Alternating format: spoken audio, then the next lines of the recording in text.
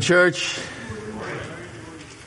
wonderful time of worship in song. Thank you, worship team, for leading us. And now we turn our attention to worshiping God through His Word. This morning, we are back in the book of Ecclesiastes, but it's important that you have sermon notes to follow along. Some of the things, because we'll be addressing a number of Scripture today, will be on the slides, on the screens. Some will not be. Some will be in the sermon notes, but not on the screen. So make sure you got sermon notes, okay?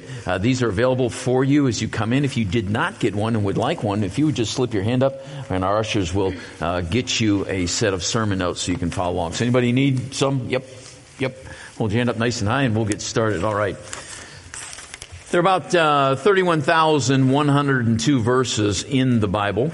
How many talk about money? Possessions. Give me an idea. 75? Good. Okay, from someone that doesn't know the answer. Okay, 75. Do I hear 80? Can I hear 80? 85, okay. Okay, a couple hundred? Good. 3,000. Oh. 80? Okay. Okay, good. Well, good. Well, let's give you the answer. A little over 2,000 verses in the Scriptures deal with money and possessions. That's a lot. In fact, the way it works out in the New Testament, one out of every seven verses in the New Testament deals with this topic of money or possessions. In fact, it's talked about more in Scripture than faith or prayer or a bunch of other stuff that we spend a whole lot of time on. And all of them are important. But it was definitely the number one topic for Jesus in His teaching. As Pastor Michael mentioned last week, Solomon mentions the words in Ecclesiastes as well. Different aspects of this wealth. 8 times money, 5 times prosperity, once rich, 3 times, poor 5 times. So here's a little sampling of Solomon's thinking about this. We welcome you this morning to the continuation of our sermon series from Ecclesiastes called The Search for Meaning. The Search for Meaning. Why am I not healthy, wealthy, and wise is the question that we're dealing with today. But here's some sampling from the wisest man who ever lived. By the way, there's a quiz coming. Remember that fact, okay? In a couple of weeks, you're going to be quizzed. Who is the wisest man who ever lived? Yeah, keep that one in mind, okay? All right, God gives some people great wealth and honor and everything they could ever want, but then He doesn't give them the chance to enjoy these things. They die and someone else, even a stranger, ends up enjoying their wealth. This is meaningless, a sickening tragedy, Solomon wrote. Then he went on to write, enjoy what you have rather than desiring what you don't have. Isn't that a refreshing way to live? Enjoying and being content with what we have today rather than desiring what we don't have or what somebody else has got. That's real wisdom there. Just dreaming about nice things is meaningless, like chasing the wind. How about this? Enjoy prosperity while you can, but when hard times strike, realize that both come from God. Remember that nothing is certain in this life. I think that's important. Enjoy prosperity when it's here, but with the understanding that it can go away just like that. In fact, it will go away just like that. At some time in our life, hard times will strike. So enjoy prosperity. It's a good thing to do when it's all going well. But understand, when hard times strike, and they will, that nothing is certain in this life. And that both come from where? Both come from where? Prosperity and hard times both come from God. So what do you think? Does God want us living in plenty, or does He prefer us being poor? Just wanted to get us thinking about that. Does God want us existing in bounty and abundance, or are we more spiritual when we're poor? Does God prefer us being poor? Here are two very differing beliefs that we might hold to. The first is called the prosperity gospel, or the health and wealth gospel. It teaches that financial blessing and physical health are always the will of God for the follower of Jesus. Okay? Sounds easy enough to kind of digest. If we have enough faith in God, in His Word, He will deliver to us security, prosperity, happiness, joy, all of those kinds of things. So theologically, here's how it works.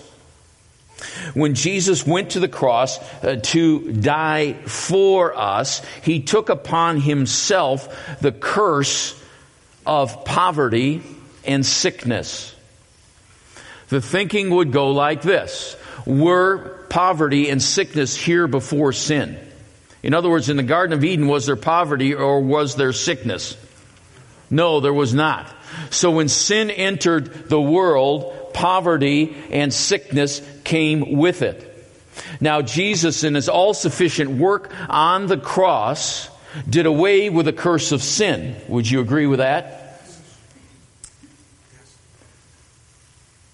You can say yes. You think I'm setting you up. Would I do that? You bunch of chickens? Thank you. I agree. When Jesus died on the cross, He did away with the curse of sin. Yes. Thank you. Yes, He did. And a part of the curse of sin is sickness and poverty. Yes? Yes.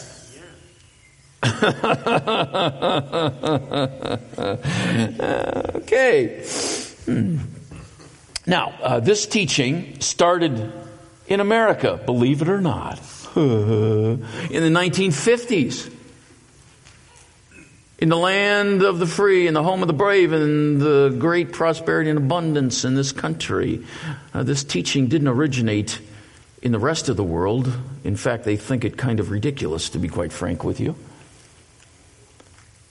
But it came from America in the 50s. It gained momentum through the 1980s through televangelists, and more recently by many influential people in the Pentecostal movement who hold this as a basic tenet of their beliefs.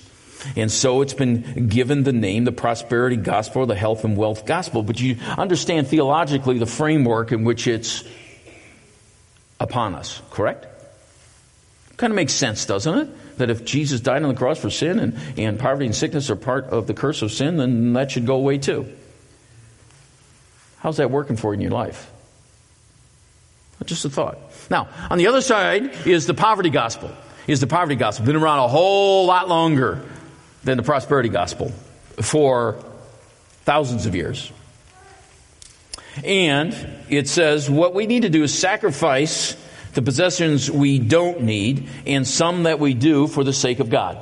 It's a good thing to go without, in other words. So in exchange for living this bare bones lifestyle, we receive spiritual wealth from having this simple lifestyle so that we can better hear from God. Because this stuff gets in the way of us hearing from God. The poverty gospel is a radical departure from the consumerism and the clutter of the American family today, in which we are here to acquire and possess. And so the poverty gospel pushes against that and says, no, get rid of your stuff so that you can be free to hear what God has to say. Make sense to you? Now, understand this is different from the more cooler millennial minimalist movement, which says I'm intentionally trying to live with only the things I really need, which frees me from the all-consuming passion that I have to possess what I really don't need. And it allows us to step off this treadmill of consumerism. It places high value on relationships and experiences and soul care. Sounds like more millennial mumbo jumbo, but I'm an old guy, so I can say that. Okay, so we've got two extremes, right? We've got the poverty gospel and we got the prosperity gospel. Way on the extremes. So which do you hold to? You don't have to answer that. I'm just asking the question at this point. All right? Because as human beings, we tend to go to the extremes. We rush off to the extremes. Now, if we were to watch a few hours of Christian television, odds are that some TV preacher would start wailing at us to give to my ministry, right? Brother my ministry John. Brother John. As an investment. Brother John, may I have a word? Brother John, I'm sorry. Can I hold you on real quick? Who are Can I have you? a word? I am the righteous priest, Reverend Preacher, Dr. Sam B. Scammer. Dr. Samuel Scammer. No, I am the righteous priest. Oh, okay. Reverend Preacher, Dr. Sam B. Scammer. Now, can you just sit down for a moment while I talk? You can just rest. I know you're getting old. It's your millennial jokes. Would you just please sit down? Are you tired of walking in rain and getting wet, fumbling around with an umbrella? Because that can end today. Are you husbands tired of trying to watch the big game on the television and then you get interrupted? Don't you just want to watch in peace? Oh, mothers, let me hear ya. If you're tired of having to cook 3 meals a day and clean up after 3 meals, well, today, dishes can cease to get dirty. That's right. And let me hear you, Wisconsinites, if you're tired of this weather with the rain and the snow, it's always wet and cold outside. Can I get an amen if you want that to end? Oh, are you tired of being late to places because of the such low speed limits? Do you want to drive as fast as you can? But you say, oh, but Dr. Sam B. Scammer, I can't go that fast. My car's falling apart. You can drive that brand new Mercedes-Benz. Oh, yes, you can. And you ask, oh, how was this possible? Well, if you give to this ministry, that's right, you give your best to this ministry, that can take place. And I'm not just talking about a single one gift. No, I'm talking about your very best. Your very best. Now, who brought their checkbook today? Who brought their checkbook with them? I see you every Sunday here with your checkbook, and I'm going to need your very best today in order for you to get this gift. You ask, what am I getting? You will receive this prayer cloth. Oh, it's like gold from heaven. All your cuts, bruises, rash on your skin will go away. Your life will be transformed. Oh, but I got some bad news for you. This gift is only offered today. Only today will you have this chance to receive this prayer cloth that will get you all that you want, all that you desire. Your life will be full of peace. But only today will this happen. Will this gift be available to you? Now I know who wants to be first. Who's going to be first to receive this? Oh, do not be foolish. Do not be the last to get this gift. Oh, don't wait. Do not wait. You say, oh, but I need that money to feed my kids. With this, you'll be able to feed your kids for life. You'll be able to send your children to college. No worries, just this one-time gift of your very best. Let's make it happen. But I got such bad news. It's only available today. Only available. So, who will it be? I know someone's being called. I know it. Is it you? Do you desire a new car? You could get a girlfriend. Security, we got cleanup in aisle 3. Oh, you don't understand. I'm not finished. Escort Dr. Scammer out. I'm not done. Let's go. You're out here.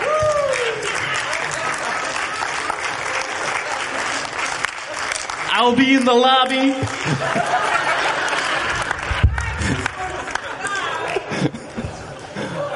All right, you've been scammed, I think. All right. Yeah. Yet a few hours later, watching Christian television, another preacher would declare that we need to give up everything in order to follow Jesus fully. So which is right? which is right. Both sides use the Bible with more than 2,000 verses at their disposal. Both sides have a lot of ammo. Here's a little sampling. Words of Jesus. Any of you who does not give up everything he has cannot be my disciple. What does everything mean? Pretty much everything. Yes. Here's what John wrote at the end of his life. Beloved, I pray that in all respects you may what? Prosper and be in good health, just as your soul prospers. Don't be afraid, little flock. Sell what you have and give to those in need. If you give, you will get. Your gift will return to you in full and overflowing measure. So, which is right? Poverty, prosperity. Now, it's clear from the teachings of Jesus, I think, as we look at the New Testament in total, Jesus never advocates a life of poverty as a means to spirituality. Would you agree with that? Would you agree with that? Yeah. He told only one person to sell all that he had and give it to the poor. Just one person. In that case, the young man's money was his idol, keeping him from God. Jesus was addressing the idol, not the issue of money, just as Jesus has to address the idols in our own heart that keep us from fully following God. So if we understand what Jesus was saying in that context, it makes it much simpler, I think. The Bible does certainly teach it's right to provide for our families, to plan for the future, to make wise investments, to carry on business, to give to the poor, to support God's work. All of that is in Scripture. Would you agree with me? So we have that understanding. It's rather being selfish and stingy and greedy and miserly about possessions that Scripture strongly addresses. That attitude that somehow this is mine and belongs to me. Okay? So again I ask, which is right? Poverty or prosperity? Neither. Interesting answer. So I love what Solomon said. Here's a very wise statement. Don't be too good or too wise. Try to walk a middle course. Those who fear God will succeed. Aren't those wise words? Because we always tend to run to the extremes. And then we see everyone else is wrong because we're on the extreme and looking at a whole spectrum in front of us without ever considering they may actually have some good points there. So I love what Solomon says. Don't be too wise or too good. Try to stay the middle course. Keep your life balanced, in other words. Be open to what God is doing.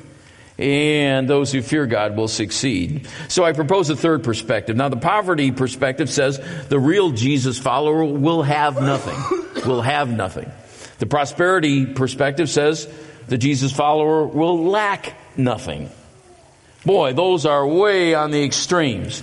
Now, the stewardship perspective says I manage what God gives me for His glory and the good of others. So there's something in between these. We'll call it the stewardship perspective. What does that word mean? A stewardship or a steward is one who manages somebody else's stuff, one who is in charge of the household affairs of somebody else. And so we begin thinking about this. Stewardship is simply managing in an orderly fashion what God has given me. And in order for me to be a good steward of the stuff that God has given me, I have to begin with an understanding of who owns the stuff in my life. Who owns my car? Who owns my shoes? Who owns this stuff? Is it me or is it God? The moment we can declare, God, you are in control and I'm not. The moment that we can say and mean it in our hearts, God, you own it all and I don't, then we can begin the process of managing all that God has given us. Let's see how these three positions stack up. Now, I've given you a chart there, right? It's on the back side. And this is for your perusal at a different time. We'll fill in the blanks. It's actually quite simple. Across the top are the three perspectives, right, that we're talking about. And along the left-hand side are various topics or issues, so we can put it on a grid and see how they intersect with each other, how they are different from each other. Make sense to you? So let's take a brief look at that. View of prosperity. The poverty folks say true treasures are in heaven. Store up for yourselves treasures in heaven. Why are you buying all this stuff down here when you should be worried and concerned and involved with what comes next? It's eternal life that's important, not this one. The prosperity folks said, prosperity is a reward for right living. And if you're a child of God, then God would want his children to have the very best. And so prosperity is a reward for being in right relationship and right living with God. The stewardship perspective says, we are managers of whatever God gives us. We're simply managing what God has given us. How about a view of poverty? Poverty folks says, hey, we're poor and it's God's will. Yoo-hoo. The prosperity people say, we're rich and it's God's will. Yoo-hoo. The stewardship perspective says, God's will isn't ever determined by the amount of possessions I have or don't have. Has nothing to do with it. Has nothing to do with it. How about Scripture? I'll let you look those verses up yourself. Very differing views. How about motivation? Poverty folks says, I just need to be content with what I have and not worry about what I don't have. The prosperity folks said, no, I'm into seed planting. Everything that I do is taking that and investing that with the idea that it's going to return to me 30, 60, 100-fold. Right? Isn't that what the Bible says? Jesus did say that. Right? And the stewardship perspective, no, it's all about systematic giving. So on the first day of the week, I will set aside a sum of money in accordance with God's will for my life, and I will give that to the Lord as my reminder weekly that he owns everything and I don't own anything. It's systematic giving that's important. Okay? How about my perception? I'm destitute for God and proud of it, says the poverty folk. Prosperity folk said, I'm blessed by God. Hallelujah. The stewardship says, I'm a manager for God. I'm a manager for God. He's calling the shots. I'm just doing what he asks me to do with his stuff. Very different perspective. Possessions are, according to poverty folk, they're a curse. The more you have, the further it's going to pull you away from God. Prosperity folk says, no, it's not a curse. It's my right. It's a right. This is my right as a child of God to have these possessions. Okay? The stewardship folks say, no, it's a privilege. It's a privilege that God gives me. Anything that I have. It's a privilege. And it's a gift from God. Okay? How about desire? Poverty folks says, oh, give us today our daily bread. I'm not going to worry about tomorrow. Give us today our daily bread. That's all he's promised. And so that's my focus. That's my desire. God, give us today. Prosperity folks said, no, it's overflowing abundance. Given it shall be given to you, right? Whereas stewardship folks say, my desire is, God, you'll give me wisdom with the stuff that I have so that I can honor you and help others. Because it's all your stuff, and I know you're going to take care of me, and you've given me this stuff so that I can glorify you and help others. How about the attitude? The last one. Poverty folks say, just be chilled, would you? Put some scripture in there for you. Look at the birds. They don't plant or harvest or store in barns, for your heavenly Father feeds them. Aren't you far more valuable to him than they are? Rhetorical question. The obvious answer are, yes, you're more valuable than birds. Isn't that good to know? Right? He takes care of them. Chill out. He'll take care of you. The prosperity folk are kind of driven. They're driven. Solomon wrote, those who love money will never have enough. Once I get a little taste of it, ooh, boy, just going to whet my appetite. I want more. I'm going to give so that I can get. And it'll be pressed down, flowing together, overflowing. Yeah. Whereas the stewardship folks say, you know what, I just want to be faithful. I just want to be faithful with what God's given me. That's all I want, just to be faithful. Jesus' words, if you're faithful in little things, you will be faithful in large ones. And he's talking about spiritual things there, far more than money. Okay? All right. Let's take a little bit of a break here. Question or comment that you have on what we've covered so far? Because from this point on, we're going to apply it to our lives. Okay? How does this work out? So, any questions about what we've covered so far?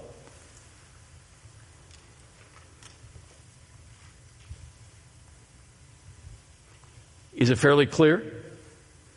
You got two extremes. You got the one in the middle. Okay?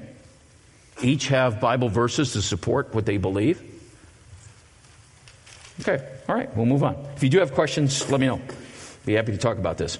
So we would discover then that stewardship is not a financial issue, but a spiritual issue, because it has to do with who I am in relationship to the God who loved me enough to go to the cross and die for me. First and foremost, God wants our heart. Would you agree with that? Does God need your money? Does God have a lot of money? What Bible verse says something about that? He owns the cattle on Thousand Hill. Now, we don't live in an agricultural kind of scenario these days, but the cattle on Thousand Hills is lots and lots of money, okay? And God is generous. Do you agree with that? God's generous with his stuff? Yeah. So, once he's got our heart, we can trust him that what comes after is a part of his plan. We've already seen that God can give some people a lot and some people a little. Here's what 1 Samuel says. The Lord makes some poor and others rich. He brings some down and lifts others up. Wow. So once God's got my heart, I can trust him that what comes next is actually a part of his will. So God gives some people lots and some people little. He lifts some up and he tears others down. And our life can even be filled with this kind of thing, can it? There are certain seasons of prosperity and certain seasons of scarcity in our lives, but God never changes. He is consistent in all that he's doing, and he's working on our heart through all of this. It is God who makes some poor and others rich. That's not for us to determine. Okay? Now, God makes some rich. So are you rich in here today? Wonderful, wonderful. Are you poor in here today?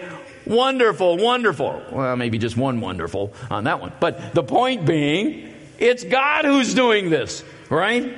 The better question is, what are we doing with what God has given us? It may be a little, may be a lot. What are we doing with what we've got? Maybe a little. Maybe a lot. What are we doing with what we've got? Ooh, I feel a rap coming on. Oh, I better not embarrass myself again. Okay, I won't. All right?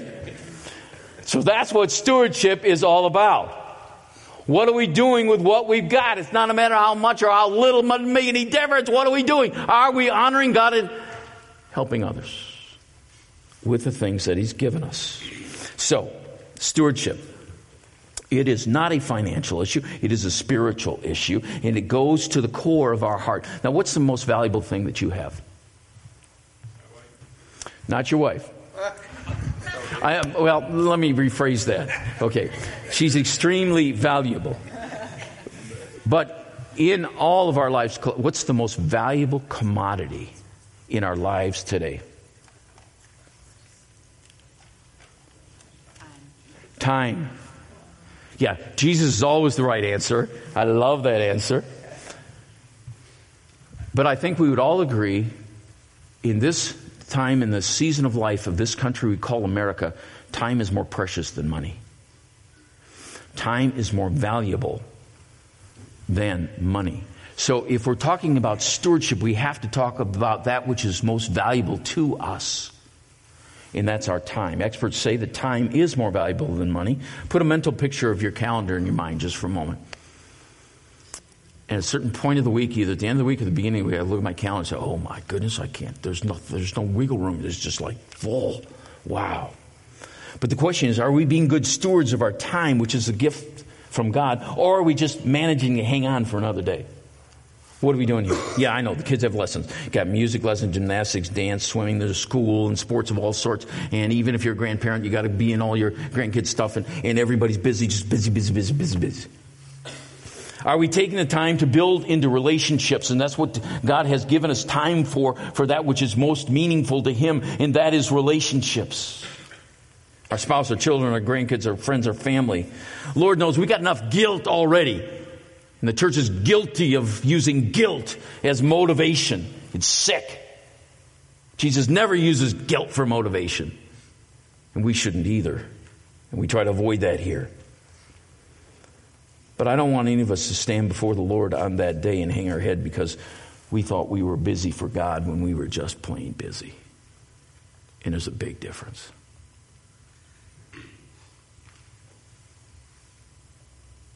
So I'm asking us to take another look at that calendar. Can we be courageous enough to cut back? Can we be courageous enough to cut that out of our calendar, to say no to that thing? What is it? When are you going to do it? See, I believe that God has assembled in this church and in every other church across the globe well-intentioned people for the most part. You've got great intentions. But our destiny does not change by having good intentions. Our destiny is changed by a good decision that I make today to do something that I'll act upon, because faith without works is dead, and we can make a decision here, but if we go out of here and leave unchanged, we haven't done anything.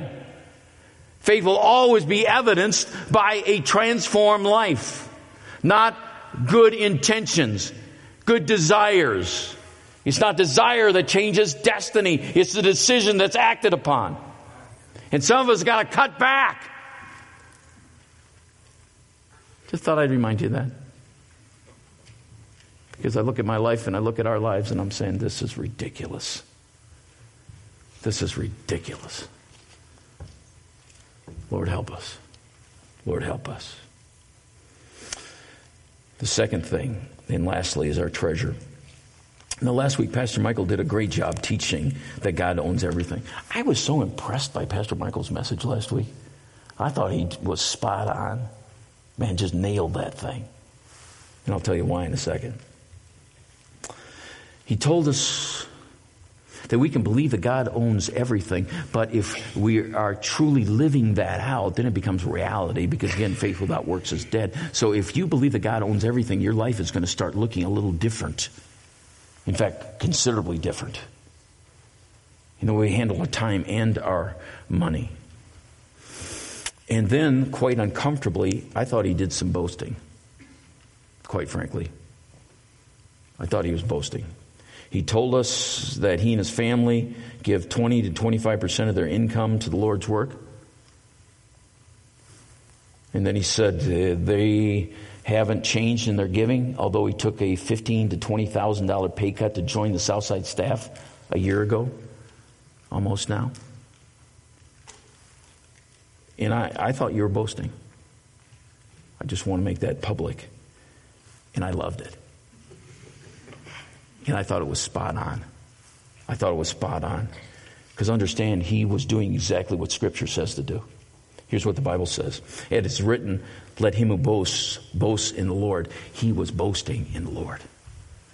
You see, here's a young man who's got incredible passion and burden that people be liberated spiritually in the area of finances. He's living it out. And you should hear him pray. You should see the agony that's on this young man, that people that are in such financial bondage could be freed if they would just do what God says. And he's not ever saying you should give 20 or 25%. There's some people that should be giving 50%. But the average evangelical gives about 2% to any charitable cause. And we're missing the point of generosity in this. Here's a man and his family who live out these principles. And he's got a tremendous burden that others live these principles. His boasting was in the Lord. It was spot on. Spot on. Okay? I want to make that clear. And I'm making Michael very uncomfortable now. I love it. Scriptures goes on to say, those who wish to boast should boast in this alone, that they truly know me and understand that I am the Lord. He knows the Lord. He is living out God's principles in his life. Boast on. He also reminds us money doesn't necessarily bring happiness. Might for a short time, but it's not going to over the long haul. Cardi B. Cardi B is a rapper and media personality who's influencing millions of young people. I've never listened to one of her songs. I don't care to, because the lyrics don't draw me into the presence of Jesus. In fact, they would kind of take me somewhere else.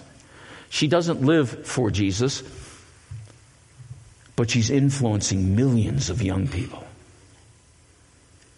Yeah, young people nodding. Good, cool. And I'm not recommending you listen to Cardi B's songs. Listen to what she said, though. This is a person seeking. Everything that I want to buy, I can get. I don't have to worry so much about my future. Even though I'm happy, I feel like I was a little bit happier 2 or 3 years ago when I had less money. I felt like my life was mine. Now I feel like I don't even own my own life. I feel like the world owns me. Welcome to possessions. That which you think you own owns you.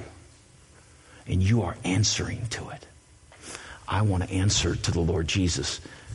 Michael wants to answer to the Lord Jesus. As a steward, I'm going to give an account for everything that He's given me, every second of my life, and every dollar that He's put into my hand. Now, here's what Solomon found. He wrote, I bought, I collected, but as I looked at everything I had worked so hard to accomplish, it was all so meaningless. I bought, I collected. As we talked about before, the richest man who ever lived. So to counter this, Solomon wrote 2 words in Ecclesiastes 11:1. Here's what he wrote. Give generously. Give generously. You see, giving generously counteracts all of this junk to acquire and possess and to continue to collect. Giving away, giving generously is the attitude that God has toward us and that He wants to have towards His stuff and the people in our lives. To give generously. To give generously. Well, what does that look like for you and me? I don't know. Ask God. I have to ask God. God, what does it look like for me to give and live generously? I can't answer that for you. God can answer it for you. I can't.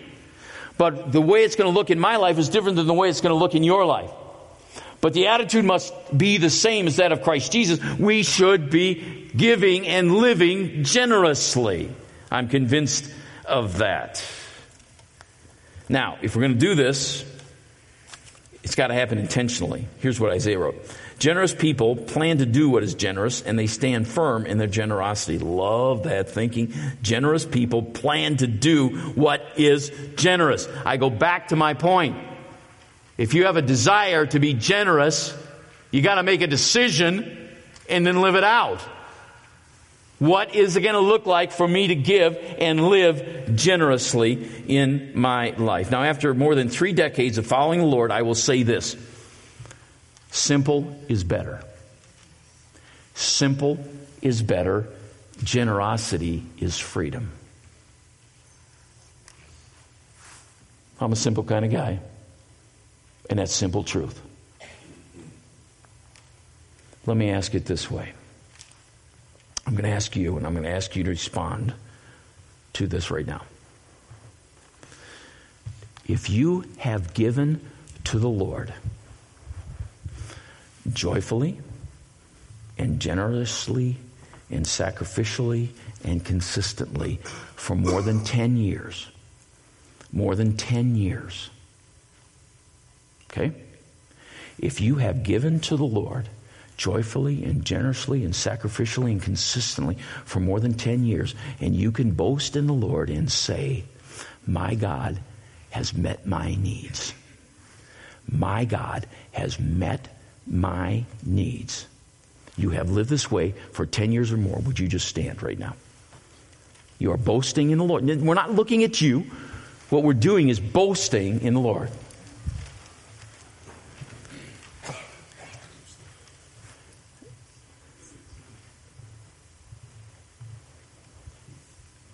And this isn't saying anything about those of you who are seated. It says nothing about that. But this is a moment when we as a church boast in the Lord, and every one of these people could take this microphone and explain to you why they have given generously to the Lord and His work and how the Lord has met their every need. This is basic Jesus following, folks. This is basic Jesus following. And so 10 years or more, it's fantastic. Let's give the Lord a hand for His faithfulness, right? He is faithful. Thank you. You may be seated. Now I'm going to close with these questions. I just want you to start rolling them around in your brain, okay? First one. Have you given your heart to Jesus? This obviously is the starting line. This is the starting line. Because this won't make any sense And we're all in different places spiritually in the room. And I appreciate so much what Pastor Michael said. We're not trying to manipulate. We're not trying to put pressure on anybody. God doesn't need our money. He wants our heart. Once He's got that, then things begin to happen. But I ask again, have you given Jesus your heart? Now, there's some here who may not be quite understanding what this is all about. Now, you've heard the story. You've been around Christmas and Easter enough. You live in the Midwest. You get all this stuff. Jesus died on the cross for sins. Okay. And you may understand that. But the reality is, He's alive and right here in this room, and He wants a relationship with you. And it's far more than saying yes to a creed and praying a little prayer. It has to do with surrendering our heart fully to the one who loves you so much and just wants to embrace you and lavish you with His generous love. And learn how to walk with Him. If you have questions about that, we'd love to discuss it with you. But there's some people here today, and you know what? The heart has grown just a little bit cold to the things of Jesus. A little bit cold, a little bit lukewarm. And God's saying, come back to your first love. Come back to your first love again. And remember those days when it was vibrant, it was passionate. And your life was being transformed. But now you're kind of stuck. It doesn't seem like we're progressing spiritually. And I ask you, does Jesus have your heart as the Lord of your life? Does Jesus have our heart? That's what I ask myself. That's where it begins. This is when life will begin to make sense. We'll find answers and meaning and hope and purpose and all the things that He's promised that we've been studying about in Ecclesiastes. It starts there again. As I wake up again and say, Lord, here's my heart, take it. Here's my heart, Jesus. I give it to you. Secondly, what bad news am I believing about the topics of time and generosity and money and possessions? What bad news am I believing? What bad news am I believing right now? Like, oh, if I give to the Lord's work, I won't have enough to live on. What bad news am I believing that's contrary to the truth of Scripture? What fear has captured me? What's there? What's there? What bad news am I believing from somewhere in the past? Maybe you've been hurt by the church. Maybe you tried it and didn't work. Maybe, I don't know what it is. But what bad news are we believing that's contrary to the truth, the liberating truth of the Word of God? Thirdly, what is the good news God wants to tell me about who He is and what He can do? Now hear me carefully. God is not telling us what to do. He reveals who He is and what He can do. It's a whole different mindset. Because we in America say, well, what do I need to do? Just tell me. I'll do it. What do I need to do? I'll fix this. I can do this. No! It's God in us that makes the difference, is it not? He does it. And so my question again, what is the good news God wants to tell me right now about who He is and what He can do with that bad news that He wants to take care of so He can show us who He really is? Lastly, what is He saying to me right now that I need to know? Not what I need to do. Stop it. Stop it. What is He saying to me right now that I need to know about who He is in the situation in my life right now? Oh, I love the sound of Bible zipping up.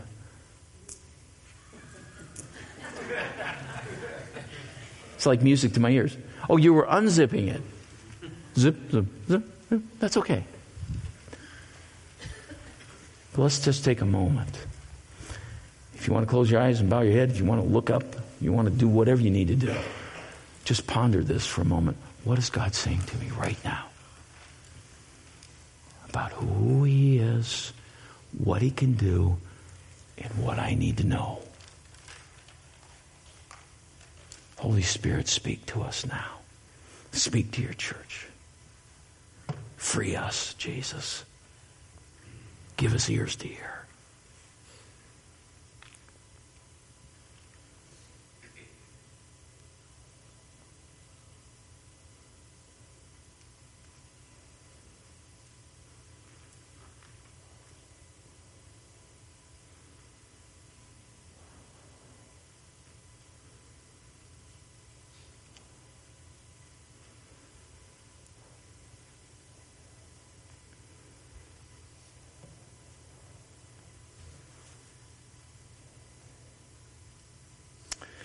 Father, you are constantly speaking good news of who you are, how great you are, how wonderful you are, how able you are. God, give us ears to hear. God, give us faith to believe. God, give us courage to act. Transform us, Lord. Show us. Speak to us.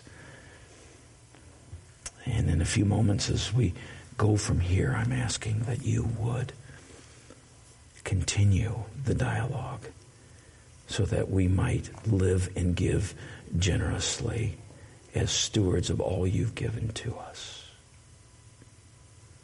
Open the dialogue, Lord, and we'll thank